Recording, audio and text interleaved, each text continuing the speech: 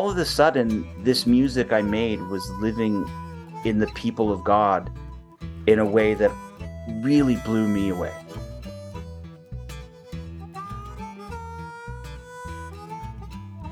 Welcome to the Pints and Pews podcast. I'm your co-host, Dennis. And I'm your other co-host, Robert.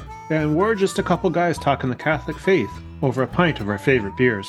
So why don't you pour yourself a pint, pull up a chair, and listen in for the next little while. As we take the faith seriously, but not necessarily ourselves. And as always, if you want to take part in the conversation or have an idea for the podcast, leave us a comment or swing by our Facebook page and drop us a message. Dennis, buddy, how you doing this evening? Robert, good. Beautiful night. It's a late Friday night, and we have a great guest on. You're going to do a lot of the heavy lifting today because, obviously this subject is not my specialty.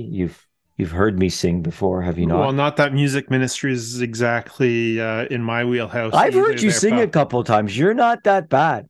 You can carry a note. So don't be so modest, young man. So what you're saying is my son's a liar when he tells me I shouldn't sing?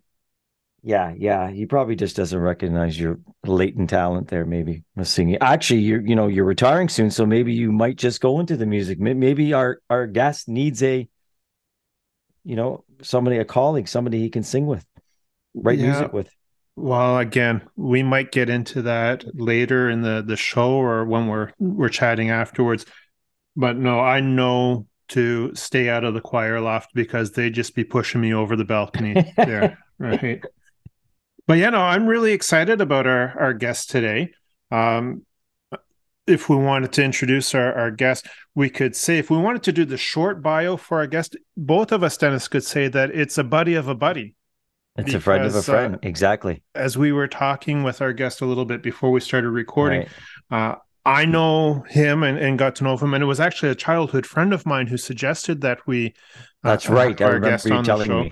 So a big shout out to my buddy Mike that I grew up with. So thanks, Mike, for our guest this evening. And I think I was a little bit reticent at the time. And I'm like, music ministry. And then I said to myself, okay, I don't know much about it, but I sing every week at Mass. I'm singing all the hymns. Not very well, mind you, but I'm singing. So maybe I'll learn something tonight, Robert. God willing. And then you were mentioning, Dennis, that you found out that our new chaplain also knows our guest. Our new chaplain. I said that as I'm driving home, hands-free, of course. And I just mentioned our guest, and he said right away, oh, yes, I know him well. And he went on to tell me all the stuff he's introduced the music into the Mass. So we'll get to that as well, but I don't want to give anything more away. No, so I'm really excited to introduce our guest. So our guest this evening, Dennis, is John Dawson. And John is a guitarist, composer, and educator living in Newmarket, Ontario. He's a graduate of the Humber College Music Program, holds his Bachelor of Fine Arts in Music, as well as a teaching degree. As a performer, John has played throughout Canada, the US, and Europe. In 2008, he was selected as one of 3 composers to provide music for the new translation of the Mass here in Canada. And his settings for the Mass have been used extensively throughout the country since its publication. He has composed music for 2 guided meditation books published by Novalis, authored by his wife Glennis, that are used in schools across the country. John's music is also licensed by Pearson Canada for use in the Growing in Faith, Growing in Christ Religion resource. John has worked in youth and music ministry at the local, diocesan, and national levels. Now get this, Dennis. John is also an avid professional wrestling fan and is the co-host of Ringside Heat, a weekly wrestling radio show and podcast that can be heard on 960 Saga AM as well as on Spotify. Talking about wrestling, John also is the proud father of 2 boys and continues to compose and release new music. And the wrestling, I think, is with the 2 boys because I've got my own son and I know that that's a thing when boys are around. I don't think the wrestling has to do with the composing and the new music. John could have been out at the wrestling this evening with my son. My son is actually, as we're speaking, at a wrestling event in downtown Toronto. But instead, John is here with us today. So John, welcome to the Pints and Pews podcast. Robert, Dennis, it is a pleasure. Thank you for having me, guys. Cheers. I was a big wrestling fan in the 80s. Just want to put that out there, John. Sure. Rowdy Piper, Hulk Hogan. Oh, yeah. All the greats, the WWF. Yeah. all the legends. When Robert Absolutely. mentioned that, I'm like, oh, the 80s wrestling. And then I, went to off duty and then I fell away from it. But I think that was its peak time. I mean, I don't know if it got better after that, but certainly for myself and many others, that was, yeah. Yeah, that's seen by a lot of people as a real golden age, but shortly later in the late 90s with they call the Attitude Era, Stone Cold Steve Austin, The Rock, Right. that was big. That was big too. Yeah, yeah, that was just that past when I stopped. But yeah, absolutely. The two big eras, I guess. Maybe it's even big today.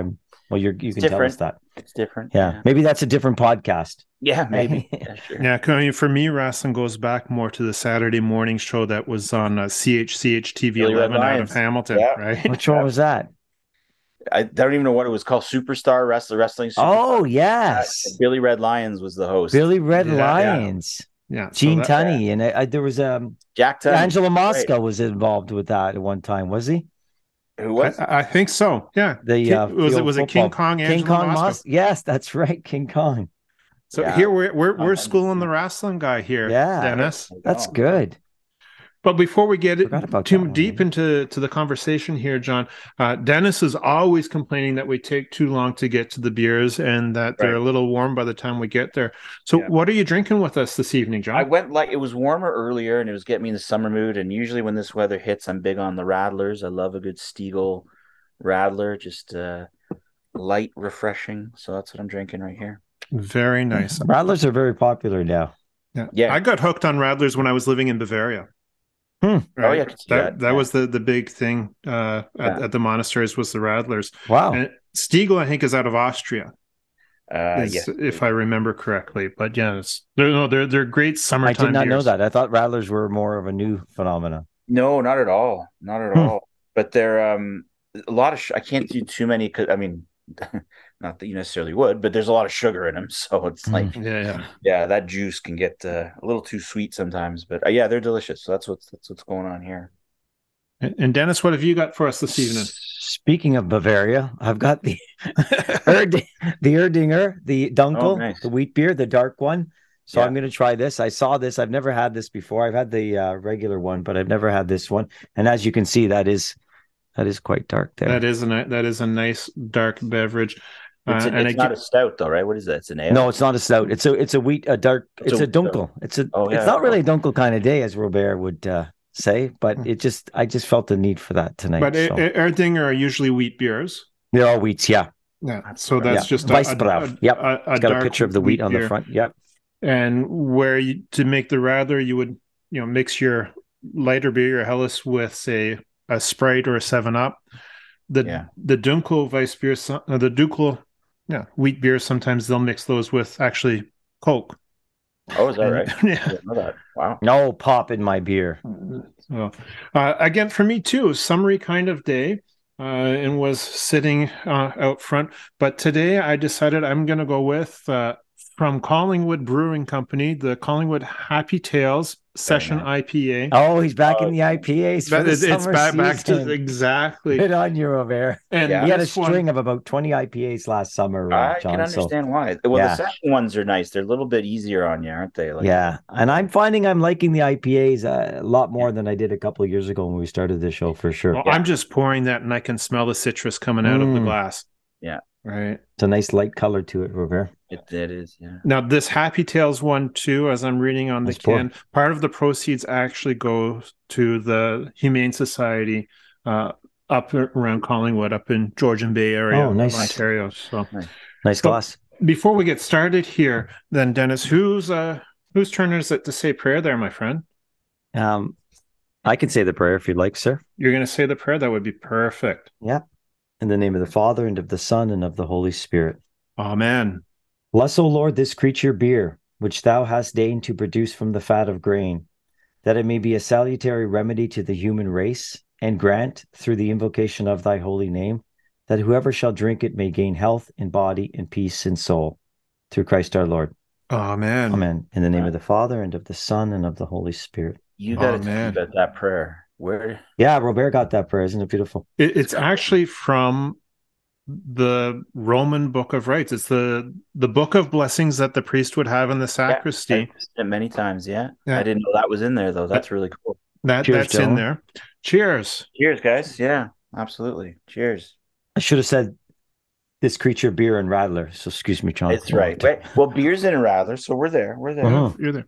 Oh, that is a nice. Oh, that's nice too. Session IPA. I'm really looking forward to that. We actually also got a version of that prayer from a book of one of our former guests, Dr. Mike Foley, and his Drinking with the Saints compendium. Oh, I heard about this. Yeah.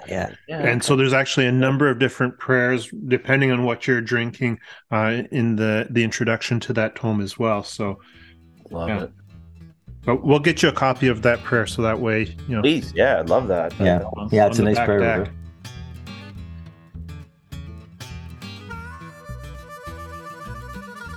But John, this is the part of the show where we get out of the way and we kind of step back a little bit, and we like to say we unleash our inner Marcus Grodi and ask you to just tell us about your faith story, starting from as far back as you want to go to going up to whatever point you want to go up to.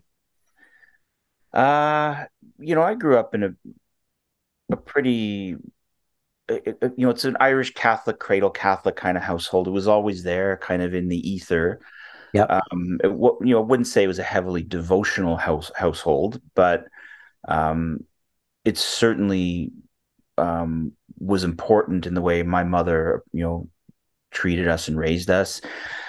I don't know how to explain. It's like kids in the 80s, right? Child of boomers. I mean, it wasn't an overly religious household, but there was never any, when I, as a late teen, started finding my way and just on my own reasoning and my own searching, I was not impeded or discouraged in any way from diving deeper into my faith, which I did do after high school. My parents were incredibly supportive, and eventually everybody became active and involved. My mom, who's passed away, became a Third Order Augustinian. My sister's a Third Order Carmelite. My father was a Knight of Columbus. Like everybody, it all came back, and everybody became extremely active and passionate about being part of the church. And in some small way, I think it began with just my own typical teenage searching of, usually beginning in doubt or beginning in struggle, kind of trying to look a little deeper, trying to find some answers. And there was a long time where I was going to my parish in Aurora, had a 9:00 mass PM on a Sunday, and it was very sparsely populated. And I would go and just kind of hide in the back and just be at this, night liturgy by myself. And I did that for a long time. So sorry, throughout your childhood years and your teen years, are you in the choir? Are you picking up a guitar or nothing? I started playing when I was 12, but I mean, it's guitar. I was playing Zeppelin, I was just playing rock and roll. The music ministry piece came. Actually, it's funny, when I started going to church and just finding my way back in, I didn't even think, and I'd already begun studying it at Humber. So I've been taking music seriously for some time by this point. But I never approached the choir. I actually started delivering the parish newsletter, taking up collection. I waded in very slowly. I didn't just dive head first. Eventually, I got invited as I got to know the pastor, Father Don McLean, who many of us over the years have crossed paths with, was pastor of Our Lady of Grace. And, I go to confession. I'd always have questions from him. What about this? What about this? What about this? And eventually, maybe it was just to shut me up. He's like, we got to get you involved in something. So he introduced me to the choir, and I started working in the choir. And at the same time, he was building youth ministry. He brought in there's just the beginnings of a youth office happening in the Archdiocese in the mid-90s. And I got involved with the diocesan youth office as a musician, playing for some rallies, and just slowly started moving into this role of leadership. And I'm giving you kind of the Coles notes here, but basically at around that got me into some really interesting situations where I began to, you meet interesting people. You go to these conferences, and I would meet people, and eventually just all of this led to me in 2005 working in the Archdiocese, but also getting asked to be on the National Council for Liturgical Music, where I served for 10 years. So it was just this interesting little journey from, delivering a parish newsletter to, and it's funny, I remember in like maybe 1994, I was going to this 9:00 mass, and Father McLean used to like to intone the Somerville Mass, which I'm sure, you know, anybody who knows that, if we started singing it, most people jump right in. I was going to say, if you hum a few bars, yeah, you just probably if you, recognize it. You know, to be honest with you, I can't. I'm not good. I'm not good at. I know I'm not going to hum it because I'm not feeling. My chest has been really weird today, so I don't want to embarrass myself right now. But it couldn't be any worse than Dennis humming a few bars. Yeah, so. but suffice it to say, the Somerville Mass was very popular, and I just remember when I heard it and I'd hear people doing it, I was like, gee, I'd like to write one of those one day, you know? And that was, you know, something that eventually did happen. And that was a really interesting, it went from this very small little involvement to this incredible opportunity that came through my involvement with the National Council, which, yeah, was did somebody nominate you for the National Council, John? Or were you I was, it was a liturgist out of a friend of mine at the time who, so I guess the reason I got was brought up because I was doing there weren't a lot of people doing contemporary music in liturgy, in Catholic liturgies at the time. I mean, it sounds funny to say now, but you know, Glory and Praise and CBW were the contemporary things in some ways. You know, there was a bit starting to come in from Steubenville, a little bit from Life Teen, and a lot of evangelical stuff. And so I started to really get interested in the conversation of what is the role of contemporary as a guitarist in a liturgy, what's appropriate, and especially in the context of youth ministry where kids are playing more rock-based music.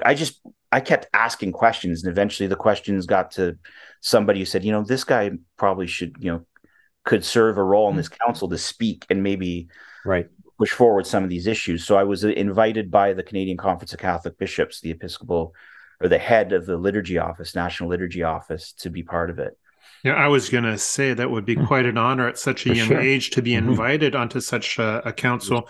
Because usually when you think of church councils, it's you know, guys that are a little long in the beard, if you want to say. Yeah, it was a neat one because it was so small. It actually was only one. I was actually what did he tell me? The former president, Camille Jacques was his name. He said I was a particular appointment because of my skill set. Everyone else were regional representatives. So you'd have an Ontario, you'd have a Western. So only 6 of us, 5 or 6 of us, and I was kind of the guitar youth contemporary music. However, our work there got, the minute we started meeting, I was hoping there'd be a whole lot of discussions because I was really interested in starting to see things like when you'd see adoration being done with more, as at this point now we've got Spirit and Song. This is now like 2005. You know, you're hearing a lot more contemporary music coming in, and I'm seeing things like, what is happening here? It was just found it very, the music had changed so much from the time I started in the mid 90s to the mid 2000s because of, you know, things like Spirit and Song and artists like Matt Maher and guys who were creating Catholic music that was more contemporary. And I was hoping we do a lot of discussions, but then a little thing called the New Translation of the Roman Missal took center stage. And that was a big deal, you know, because that's all anybody was talking about in the liturgy world, is the fact that the Mass was changing. It was changing. This translation was happening. And eventually we had one meeting in Nova Scotia with so there's our National Council for Liturgical Music, there's a National Liturgy Office, the Episcopal Commission for Liturgy, like alphabet soup of this. And it was a big, and it was one of the bishops there suggested maybe we should have music to introduce the new parts. So that's the thing, you know, the Holy Holy was changing, the Gloria was changing.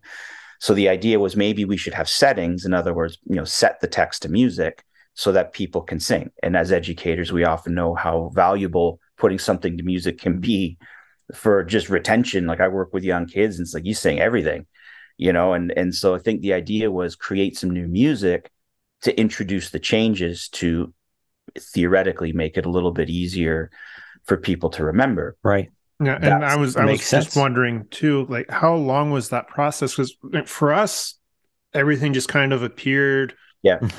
Advent, I think it was 2011. It was. Give or take. I got the commission in 2008. So it was 3 years. So because what had to happen, there were several things because the translation wasn't done, right? Like there were changes that were constantly happening. And I don't know what the process was. It was whether it was coming from Canada or from Rome, but there was just dialogue back and forth. This comma doesn't belong or whatever. Yeah. So but they wanted to have these things ready to go for Advent 2011. So they chose people based on really proximity to the scene. We were people who they didn't want this public. I was on the council.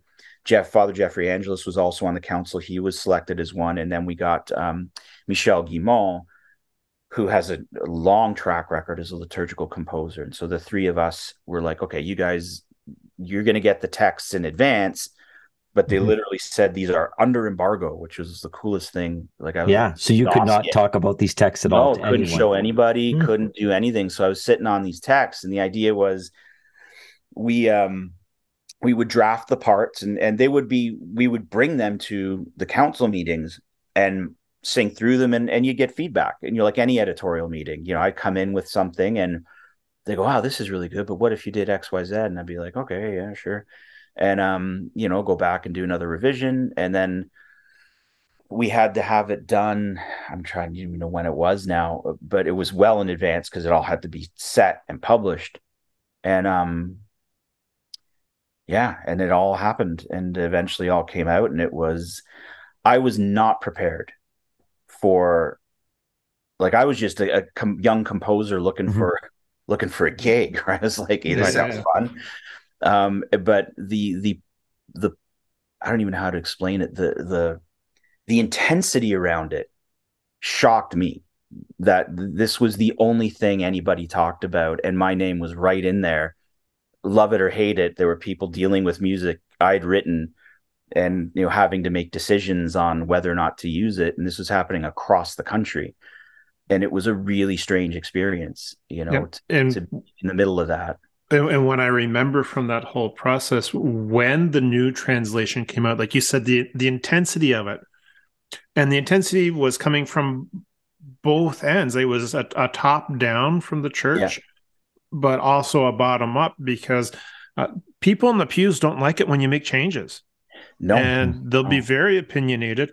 And there's a lot of parish musicians who don't want to be told what to play either. And that was point. Did you find it more negative or positive? I guess you wouldn't get that directly to yourself. I wouldn't have had the kind of I did find out is that mine was selected, I think, the most nationally. And when you say mine, maybe you can just tell our listeners what. Okay, so my setting would be my versions of I only set. I didn't even finish the acclamations in time. My version of the Gloria, the Holy Holy, all the Eucharistic acclamations, basically. Actually, I was going to say, why don't we just take a step back? Because I know Dennis has asked a couple of times, and we've alluded to it, and you've kind of mentioned it. What exactly are we talking about when we talk about the Mass settings? Well, setting is more of a musical term in terms of what I do with the text. We have the text, I set it to music. The parts in question were anything relating to the people's responses. So anything that not necessarily everything like the all and with your spirit and all that, but stuff that heavily involved the dialogue back and forth between the people and the priest, where you would normally have them, your Holy Holy, your Lamb of God, or all those Gloria, all those parts that we're used to singing were the priority. That's put some new music there so that people, because that's where many of the changes were happening in these. Right, but it wasn't just the ones that were being changed. You were doing Mass settings for all of the response, or was just ones that were? No, I only did the ones directly. Yeah, not you directly, but were all of them changed at that time, or was it just the ones the whole Mass was changed? All of it was set, and it was set to a chant that's in the general in the Roman Missal. I mean, and so it's all been there's only about 3 or 4 changes that I really remember at that time in 2011. There were a lot of little ones that you wouldn't even notice. Like the Gloria went from, remember, glory to God in the highest, and now I can't remember the old one. Peace to people on earth. Peace to people on earth, right? And now and peace to people of goodwill. That's a massive change rhythmically, right? when you just lob off several syllables there. None of the settings that we had, the ones that we were singing, were ready to accommodate that. Those composers had to go back and fix their music for these text changes. Right? Holy, holy, holy. Remember, it was holy, holy, holy, Lord God of power and might. That went to holy, holy, holy, Lord God of hosts. Yeah, that's like could be half a bar of music just gone.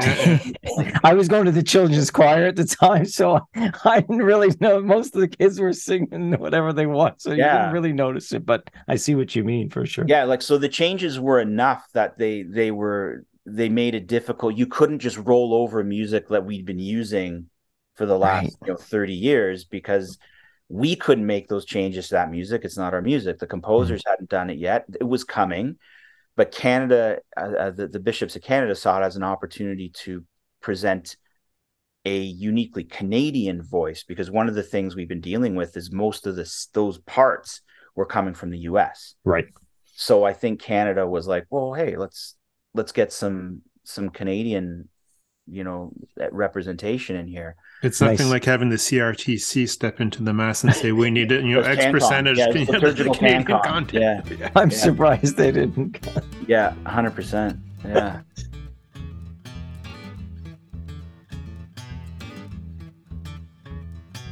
Yeah, no, and so you really couldn't massage the new words into the old music.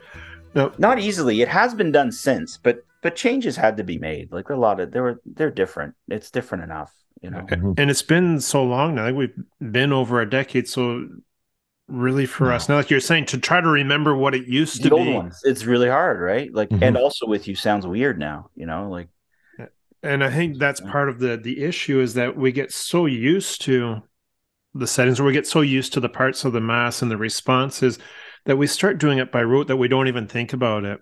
So having the change was actually good to shake things up a little bit. Shake things up. It was a tremendous opportunity for catechesis, renewed catechesis on the liturgy. And I think there were places that took advantage of that to go, hey, why is it changing? What's changing? What does that mean? What is this supposed to do anyway? So it was a great opportunity for a renewed discussion about the liturgy, for that very reason that people, you're checking in on a Sunday, you're too busy thinking about what you're gonna have for brunch later, and you're just kind of going, and well, also with you. But this opportunity to pause and go, wait a minute, why is it this and not that, and how come this changed? It was really neat for that.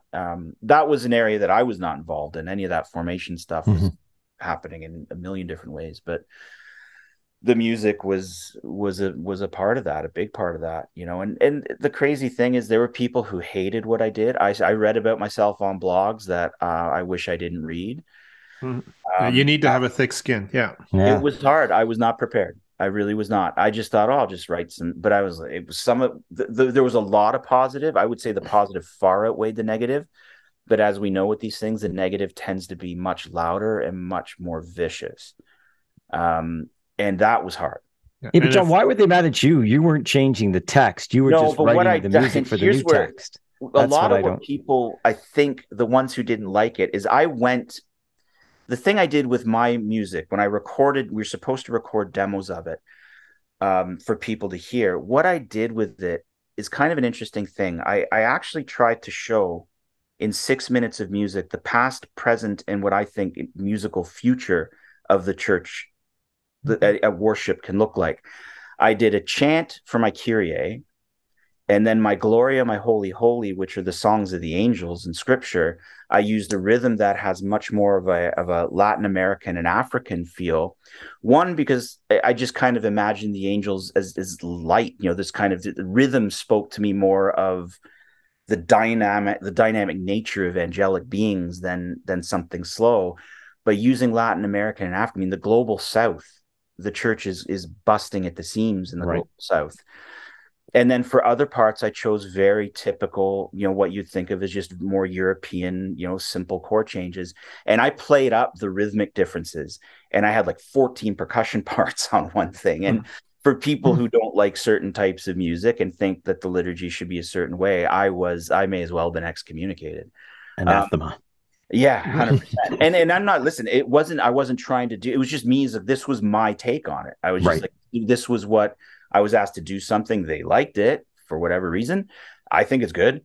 But the thing that I loved about that experience, was the amazing thing, is I started getting emails from people all over, because we only published the melody. And I come from, jazz training. So we get fake books where I just get the melody and chord changes, and I got to make everything else up. Right. So what went out was a very, very simple version. It was just the notes you sing and the chords over top of them. Very, very simple. It wasn't big orchestrations, not a lot of stuff. And I started getting calls from people going, "Hey, do you mind if I do a handbell arrangement of yours for a children's choir? Hey, I did a complete orchestration. Hey, I did this. My steel pan group is doing a version. Are you okay with that?" All of a sudden, this music I made was living in the people of God in a way that really blew me away. It really touched me. It's like I just put some notes on a page, and it felt very much like Pentecost. All of them hearing these things in, like they're putting it in their own language, into their own musical language. Into their own that's musical so cool. language. Tongues of fire. Unbelievable. And they would send me these charts. I'm like, this is incredible what I'm seeing. And I would go, to this day it happens, because it's used still constantly. I'll walk into a church and I'll hear it bouncing off, like the choir's doing it. And I'm like, but it's been so long. I turn to my wife, she always gets mad because I'm like, is this one mine? Did I write that? It's like, yes, you did. I'm like, cool, I like it. It's been a while and I don't play it all the time. But it was, now I look back on it and I'm really honored. But I'll be honest, that those initial moments, I pulled back. It was really hard for me. I actually resigned from the council. And I said, I got to step back from this. Like, this is too much. And I could see that being really, really difficult, because after their pew in the church, the thing that people are most attached to, I think, is the music and the style of music. I had the blessing of being in a particular parish this past Sunday, and Dennis and I will talk about that on a future episode. And it was 3 different masses, and they had 3 very different personalities. Yeah. Oh, yeah. Them. Totally. Right.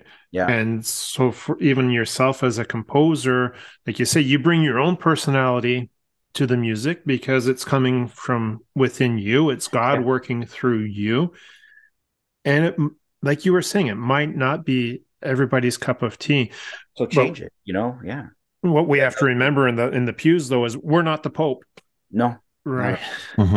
So no, it was just really neat that I just would say that to people, just like, you do whatever you want with this. It's what works for your community. I was asked to provide a resource. I wasn't asked to provide the definitive statement on music and liturgy. I put some notes together to help this translation. After that, I'm out. I'm not hands off. And at the end of the day, if they really don't like it, there's 2 other choices as well. 2 other choices. That's exactly right. Yeah. Then by all means, choose another. But I know it was, initially I actually distanced myself from the setting. I didn't want to play it. I stayed away from it. It was really hard. And over the last couple of years, I realized I've rethought that, and I realized what a gift. And it hit me one time. I was playing the Lift Jesus Higher rally. I played that for years. I was in the band for that. And that can be upwards of, 3,000 to 5,000 people. I was in the band, and the band, who I think at that time was led by Nancy Bodsworth, they did my setting, but of course they're not introducing me beforehand. And I'm standing there, and, Cardinal Collins is beside me, and they're all singing it. And it wasn't an ego thing. I have to, it's not me. Oh, look what I did. It was a moment where I began to realize I got to rethink my relationship here, because what a tremendous gift of the Lord to have heard the dream of one kid going, gee, I want to do one of those one day, and that he invited me into where heaven meets earth. And I was like, yeah, kid, I'll let you do that. And I became very humbled by the experience, realizing what a gift to have been a part of it. And it's something I will never do anything more important than in my life as a musician than that. I could win 19 Grammys tomorrow. Putting music to the Eucharist, that moment, that's it. You don't get better than that, in my opinion. And now I see what a gift it was. And now it's an honor to have been a part of that. And every time I hear it, it's like, wow, thank you. Thank you again. I think when I sing next Sunday at Mass, I'm gonna think of you, John, a little bit more. But just, when you did the composing for the Mass, how is that different from freelance composing? Because I know you do some other work. Robert has mentioned that as well. And is it a kind of not a letdown, but you said you kind of reached that's the pinnacle. Is it kind of a little bit of different?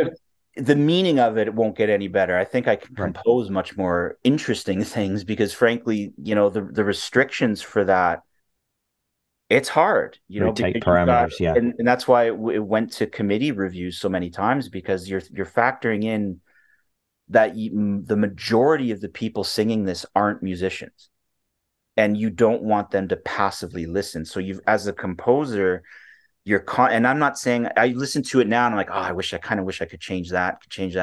I've actually redone the Gloria since, but it's not published. But I've done a through composed version, which means there's no refrain. But I listen to it and think of little things. But you have to write in a way that anybody can pick up this melody and sing this text. And the text is not, it's poetic, but it's not metrical in a lot of ways. This is a big piece of text that doesn't read like it, should be a song. Not in English anyways. And so it's really hard to take something like, glory to God in the highest, and on earth, whatever, on earth, peace to people of goodwill. We praise you, we bless you, we adore you, we glorify you. All this stuff, these words, to find ways to shape them melodically and harmonically that they can still make sense as words, be picked up by people who can't sing, and have some musical integrity on top of it, is a real, that's a tricky thing to do for sure. So that's different than just writing a tune or writing anything. It's like anything you want. Like, if I sit and compose my own weird music, I can do whatever I want. I wrote a piece the other day that's in like 4 different tempos at the same time. No one has to sing it. I just gotta write. So it's a lot more difficult. And when he was saying no musical integrity, Robert, he was talking about me at that point. But I don't know. I was looking at my own self in the mirror there.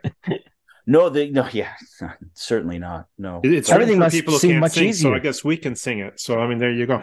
Yeah, we can, and we do enjoy it. I guess everything seems. Does it seem easier now to go? Like, that would have been the strictest parameters possible, and everything is kind of. It was a particular part of my musical brain I used. It was not it was. There's other things that are harder in different ways.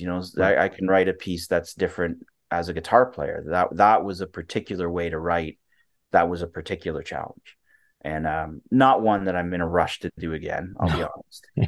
But again, it was a great challenge as a composer, and what a gift to the church you've given, John. I hope so. I mean, that's all I ever absolutely wanted, man. It's like, I hope so. Yeah. And you've done other writing for the church in different ways, not necessarily the mass settings, but so the work you've done with your wife. For the guided meditations and for the religious education resources. That actually was the mass setting they licensed. That wasn't new music. That was the setting. Yeah. Oh, okay. Mm-hmm. Now, you're still involved at the parish level in music ministry as well? No, no. And there's no. I consider myself a music minister emeritus, as we were saying earlier. Like, I effectively retired from that. I'm not ready to jump back into that world anytime soon. It's a lot of work. It's a lot of work, and it's just, it's thankless. Well, yeah. I mean, it's just not something that I spent so much time and so much energy that I just don't have it in me. I go with my kids and I sit in a pew, and I want to be with my kids at Mass right now. I don't want to be up there, and I don't want to. Yeah, for me, it's going with the family, and I don't want to go to 4 different liturgies. Not that I have a problem going to liturgy a lot, but I don't need to, do the 9 o'clock and then go with the kids another one. I want to go to the Mass with my kids, be there, and then go have some eggs. Now, someone who has come out of music ministry, for people who are thinking about going that route or who are being invited into music ministry at different levels, is there advice that you would give them? Not to say to point out pitfalls or anything like that, but would people go about getting the most out of being in music ministry? So it's not work. So it becomes worship. Well, okay. So I would say the vast majority of the experiences in music ministry are going to be wonderful. My unique experience is one that probably won't be repeated very much. It was a unique thing. But when you're talking about people involved in serving their community, putting their gifts at the service of the church, it's a lot of fun. You'll have you're going to have a priest that you might clash with, or other choir members, or somebody's going to be, yes, that's anything. But you're going to have a lot of fun, and you're going to feel really good about those, the big holidays when you go to. I always loved when I was working at the parish level before any of the national stuff. Christmas was so fun. It's just, getting the music together for that. Those were great, great memories, great experiences. And the other thing about it too is it's regularly, if you're just getting into music, especially, it's a way to play regularly in an environment that is public.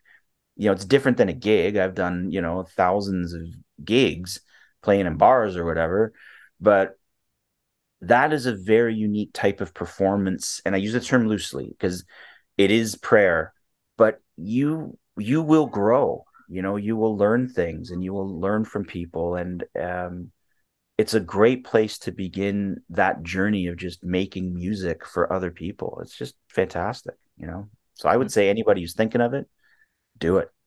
Well, maybe you could pick up on that point, John. So how do you keep it as more worship centered than performance centered? Because both myself and Robert have gone to masses where I know a couple of times applause has broken out at the end for the choir, or other times one's carrying a note so long, I'm thinking, wow, is this about this person, or is it about the mass? So my all-time favorite on one of those that Dennis is mentioning was at a mass one time, and after the recessional, and so they've played the closing chant, and the priest and the ministers have recessed out, and like Dennis says, applause breaks out, and one of the musicians turns to the other and, look, another standing O again this week, right? And we got another standing ovation. Yeah. I mean, that's a formation thing, right? I think people who are involved in music ministry should also be provided or have opportunities. And there are plenty of places that do this, whether it's Dawson or national or through the Ontario Liturgical Conference or anything. Going and being formed in terms of understanding what your role is, because that's just in your head, right? And some people want that thing. They want that feeling. I myself personally, I tend to think of guitar, and I do this a lot now. My composition is very, very personal, almost monastic, because I'm praying as I play. And I think of when I play as I'm conscious of the fact that I often think of the praying in tongues. I use the term loosely, but the groanings of the spirit, that there's something about my personal prayer life that is attached to this music making. And so I tend to just see it that way, and go get another gig. If you really need people to clap for you, go out and play some Tragically Hip tunes at a bar. Like, that's easy, go figure that out. But I think it's formation is a big one there, getting people in the right headspace for that. The applause thing, that almost just has to be squashed from the top down. I mean, that's a culture that can take root very quickly in parishes. I've seen it happen. And it's lovely. I think from the perspective of the average person in the pew, it's quite benign, and it's probably a very genuine show of appreciation. Right. You know what I mean? But it's probably not something that I think should be actively encouraged, because it's awkward. It's weird, right? What did your priest say once, Robert, about the applause? Well, there was applause after the recessional hymn, and the priest said, nobody applauded for the homily today. Homily, or you were doing a great job. Oh, that's fantastic. Yeah, right. That's fantastic. But that goes right back to Benedict XVI, the spirit of the liturgy, when he was still Cardinal Ratzinger. And I'm just going to paraphrase here, but it was like, there's no room for applause in the Mass, because then you're highlighting a human achievement as opposed to the Eucharist, which is so much greater. Absolutely. And I will say this, and this is the bigger question of appropriateness of style for liturgy. And this is something that I do not, have, like, I'm not going to, how do I say it? Whatever's right for liturgy is what should be done. If they came out tomorrow and said, never play a guitar in a church again, I'm like, okay, no problem, because it's what the liturgy needs. But I think when you start introducing styles of music that are attached to, when it's pop or rock or things that are contemporary, there is a cultural instinct that we applaud, we show our appreciation, right? And that is something that's like, it's just something we're going to do. It's like, yeah, you finished doing, like, hey, good job. It almost sets up, and so the people in a way can't be blamed, because the music itself is kind of pulling that response out of them. And that's where I think just, some kind of addressing of it, but also the arrangements can be tasteful. I mean, I've heard contemporary music done really subtly and really appropriately, and then I've heard it done absolutely horribly, but I've heard chant done horribly. Like, one of the best things I ever was told, which I believe, is the better the music is, the less you notice it. That, if it's really good, half the time I'm like, oh yeah, there was music. It was just so good it disappeared. It just becomes a part of the worship. It just becomes a part of it. So and this is what I don't really want to say, but like sometimes the applause, I don't know, maybe these guys got to get a little better so that people don't listen to them as much. Fair enough. Yeah, no, I like that.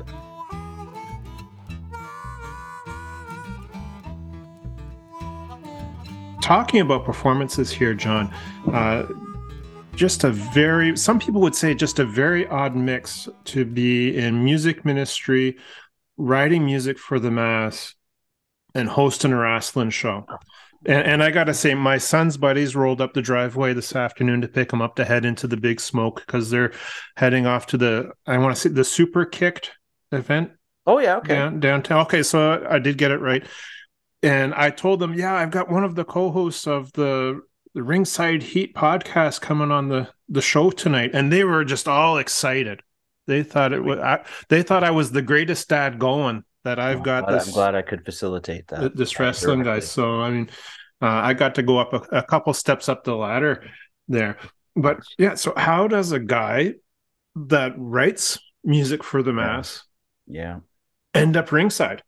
Yeah. That's a really good question. I think so much of it is, the same reason I, listen to Zeppelin or whatever. There's things that just get into your life, and wrestling for me is so much about just memories also of going to watch wrestling with friends. And I've watched it for so long that it's just hard to imagine not watching it.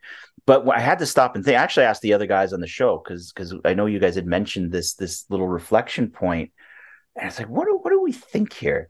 Because you'd be surprised, the other guys on Ringside Heat, 4 of us at least, are actively, well, I'm not as actively involved, but the others, 3 other guys actively involved in youth ministry and 2 in music ministry. So very 4 cool. Of the 5 guys on the show are Catholic boys who love their wrestling. And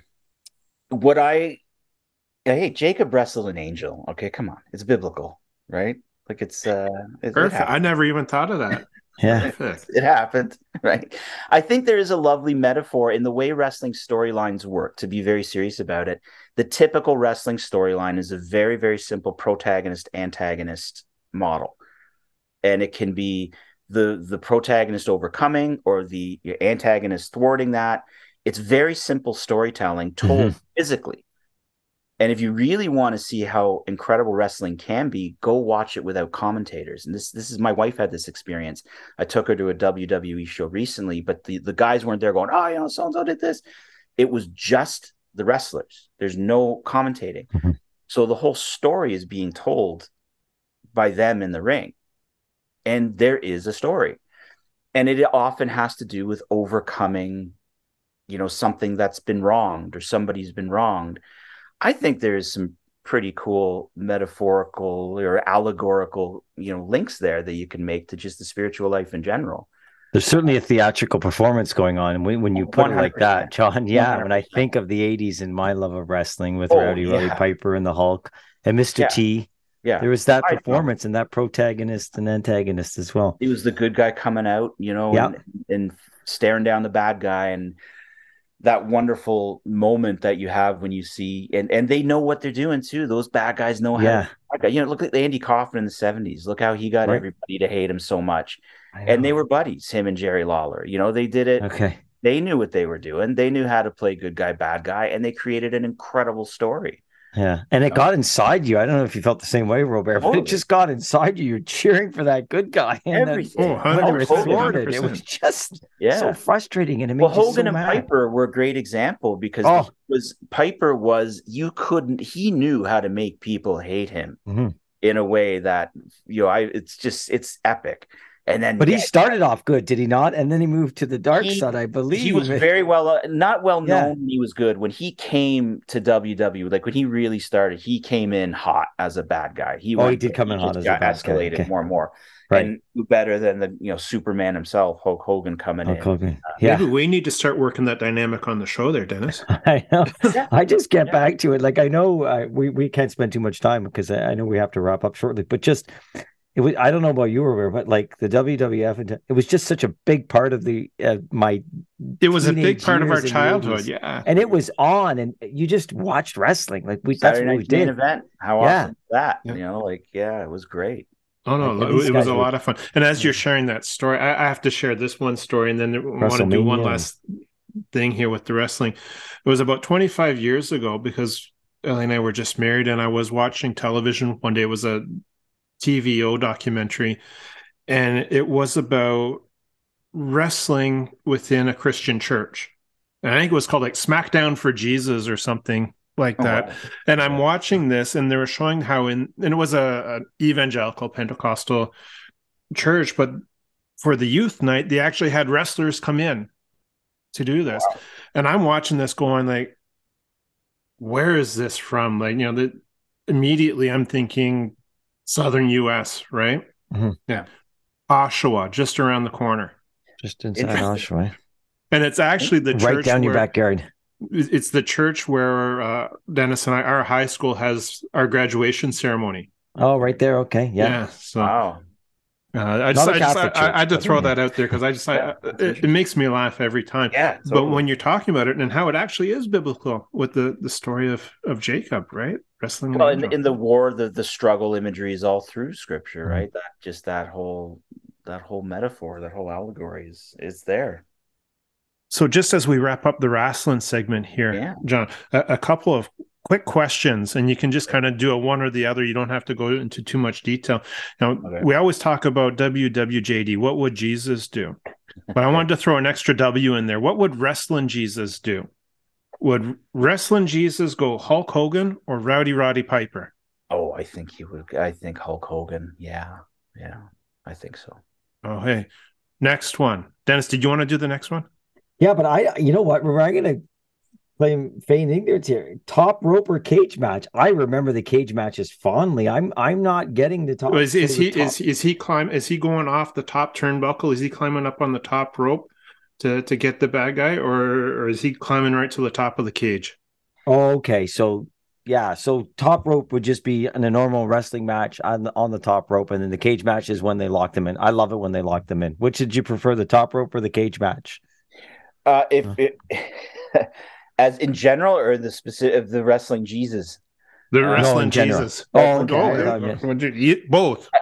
I feel like I feel like Jesus wouldn't be climbing out of a cage. I think he'd be pretty okay with sticking there until he did his job and just walk out of there when it was done. I think he could go off the top rope and land a Macho Man style elbow, and I think he'd be a very versatile in-ring performer, as we say. Yeah, I don't know. That's a tough one. And then one last one, which actually wasn't in the show notes, so I'm going to put you on the spot here, John. All right. Yeah. Okay. Tag team or battle royale? For Jesus? Yeah. Wow, those are tough questions. Yeah, that's okay. So he would be. I feel like he would want to be, if there was a tag team, he would be you would be his tag team partner, and you guys would be champs. We'd all be champs.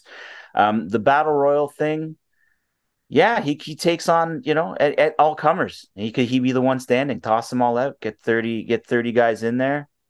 I think he could do it. Again, I feel like he could handle both, no problem. Yeah. What would you prefer? That's a good question. I think Temple overturning money changers Jesus would love a battle royal. I think there's times where there's Right. versions of Jesus that might fit better in a tag team. Moods he had. Yeah. This has been a huge amount of fun, John. Yeah, likewise. I really enjoyed it. This has been great. So just before we finish up here, where can people find out more about John Dawson? Where can they get a hold of your music? Where can they tune into the wrestling podcast? Where would you like to point people? And I'll get that into the show notes as well. Music, at John Dawson Music on Twitter. I do have on YouTube. There's at John Dawson Music channel, where I have some recent compositions that are a little more. They're set to videos, nice little reflective pieces. Ringside Heat, where you just search up at Ringside Heat on Twitter. We're there. We're on Spotify. Wherever you get your podcasts. We're on them all. And those are the main ones. Yeah. Cool. Ringside _ Heat, I think. Ringside _ Heat. We'll have to get that figured out. We'll make sure that we get the right one into the show notes there for you. I'll make sure. Yeah. What a busy man, John. But thank you so much for coming on the show today. Oh, I had a great time, guys. It was a lot of fun. I really enjoyed that. And then one last thing before we sign off here too, we like to get to our guests here a nice little Pints and Pews ball cap, which comes courtesy of Dennis and Dennis's brother who puts these things together. But when you're wrestling, you got to take it off because you don't want to ruin it. No, we're not going to ruin it. Yeah. Thank you, guys. That's awesome. Thank you. No, but that's great. Thank you so much for coming on, for accepting Robert's invitation. My pleasure. I learned a lot about music, and you know what? I can do it, Robert. I can sing. I too can sing. That makes one of us at least. I just go for my diaphragm. I do try. I find I'm going from the diaphragm, and I'm trying to sing better at Mass. Nobody's looking around at me saying, "Where's that noise coming from?" Nobody's looking at me either, wondering where that noise is coming from because there's no noise, right? There's no noise. I don't know. So again, thank you very much, John, and have a blessed evening. You as well. Thank you very much, guys.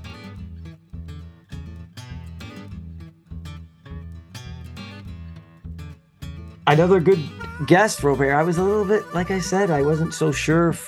Music, not my wheelhouse, but I wasn't so story. sure just because of my childhood buddy who suggested him, anything that comes from him sometimes, could be a little bit off. Yeah, no. We say that always about our childhood friends, kind of because we know what we were like as children. Right. But it was fantastic to get to know John. It was great. And I don't think you really have to have an interest in music just to enjoy what he's talking about and the journey he had to go through and what he had to do to get these Mass settings in and how he was chosen. And I mean, and I think every time I'm going to sing at Mass now, I'm going to think of him, especially the glory to God. No, maybe I better stop there. Don't, just stop. But no, I found it really fascinating. Like the whole process that's they went through.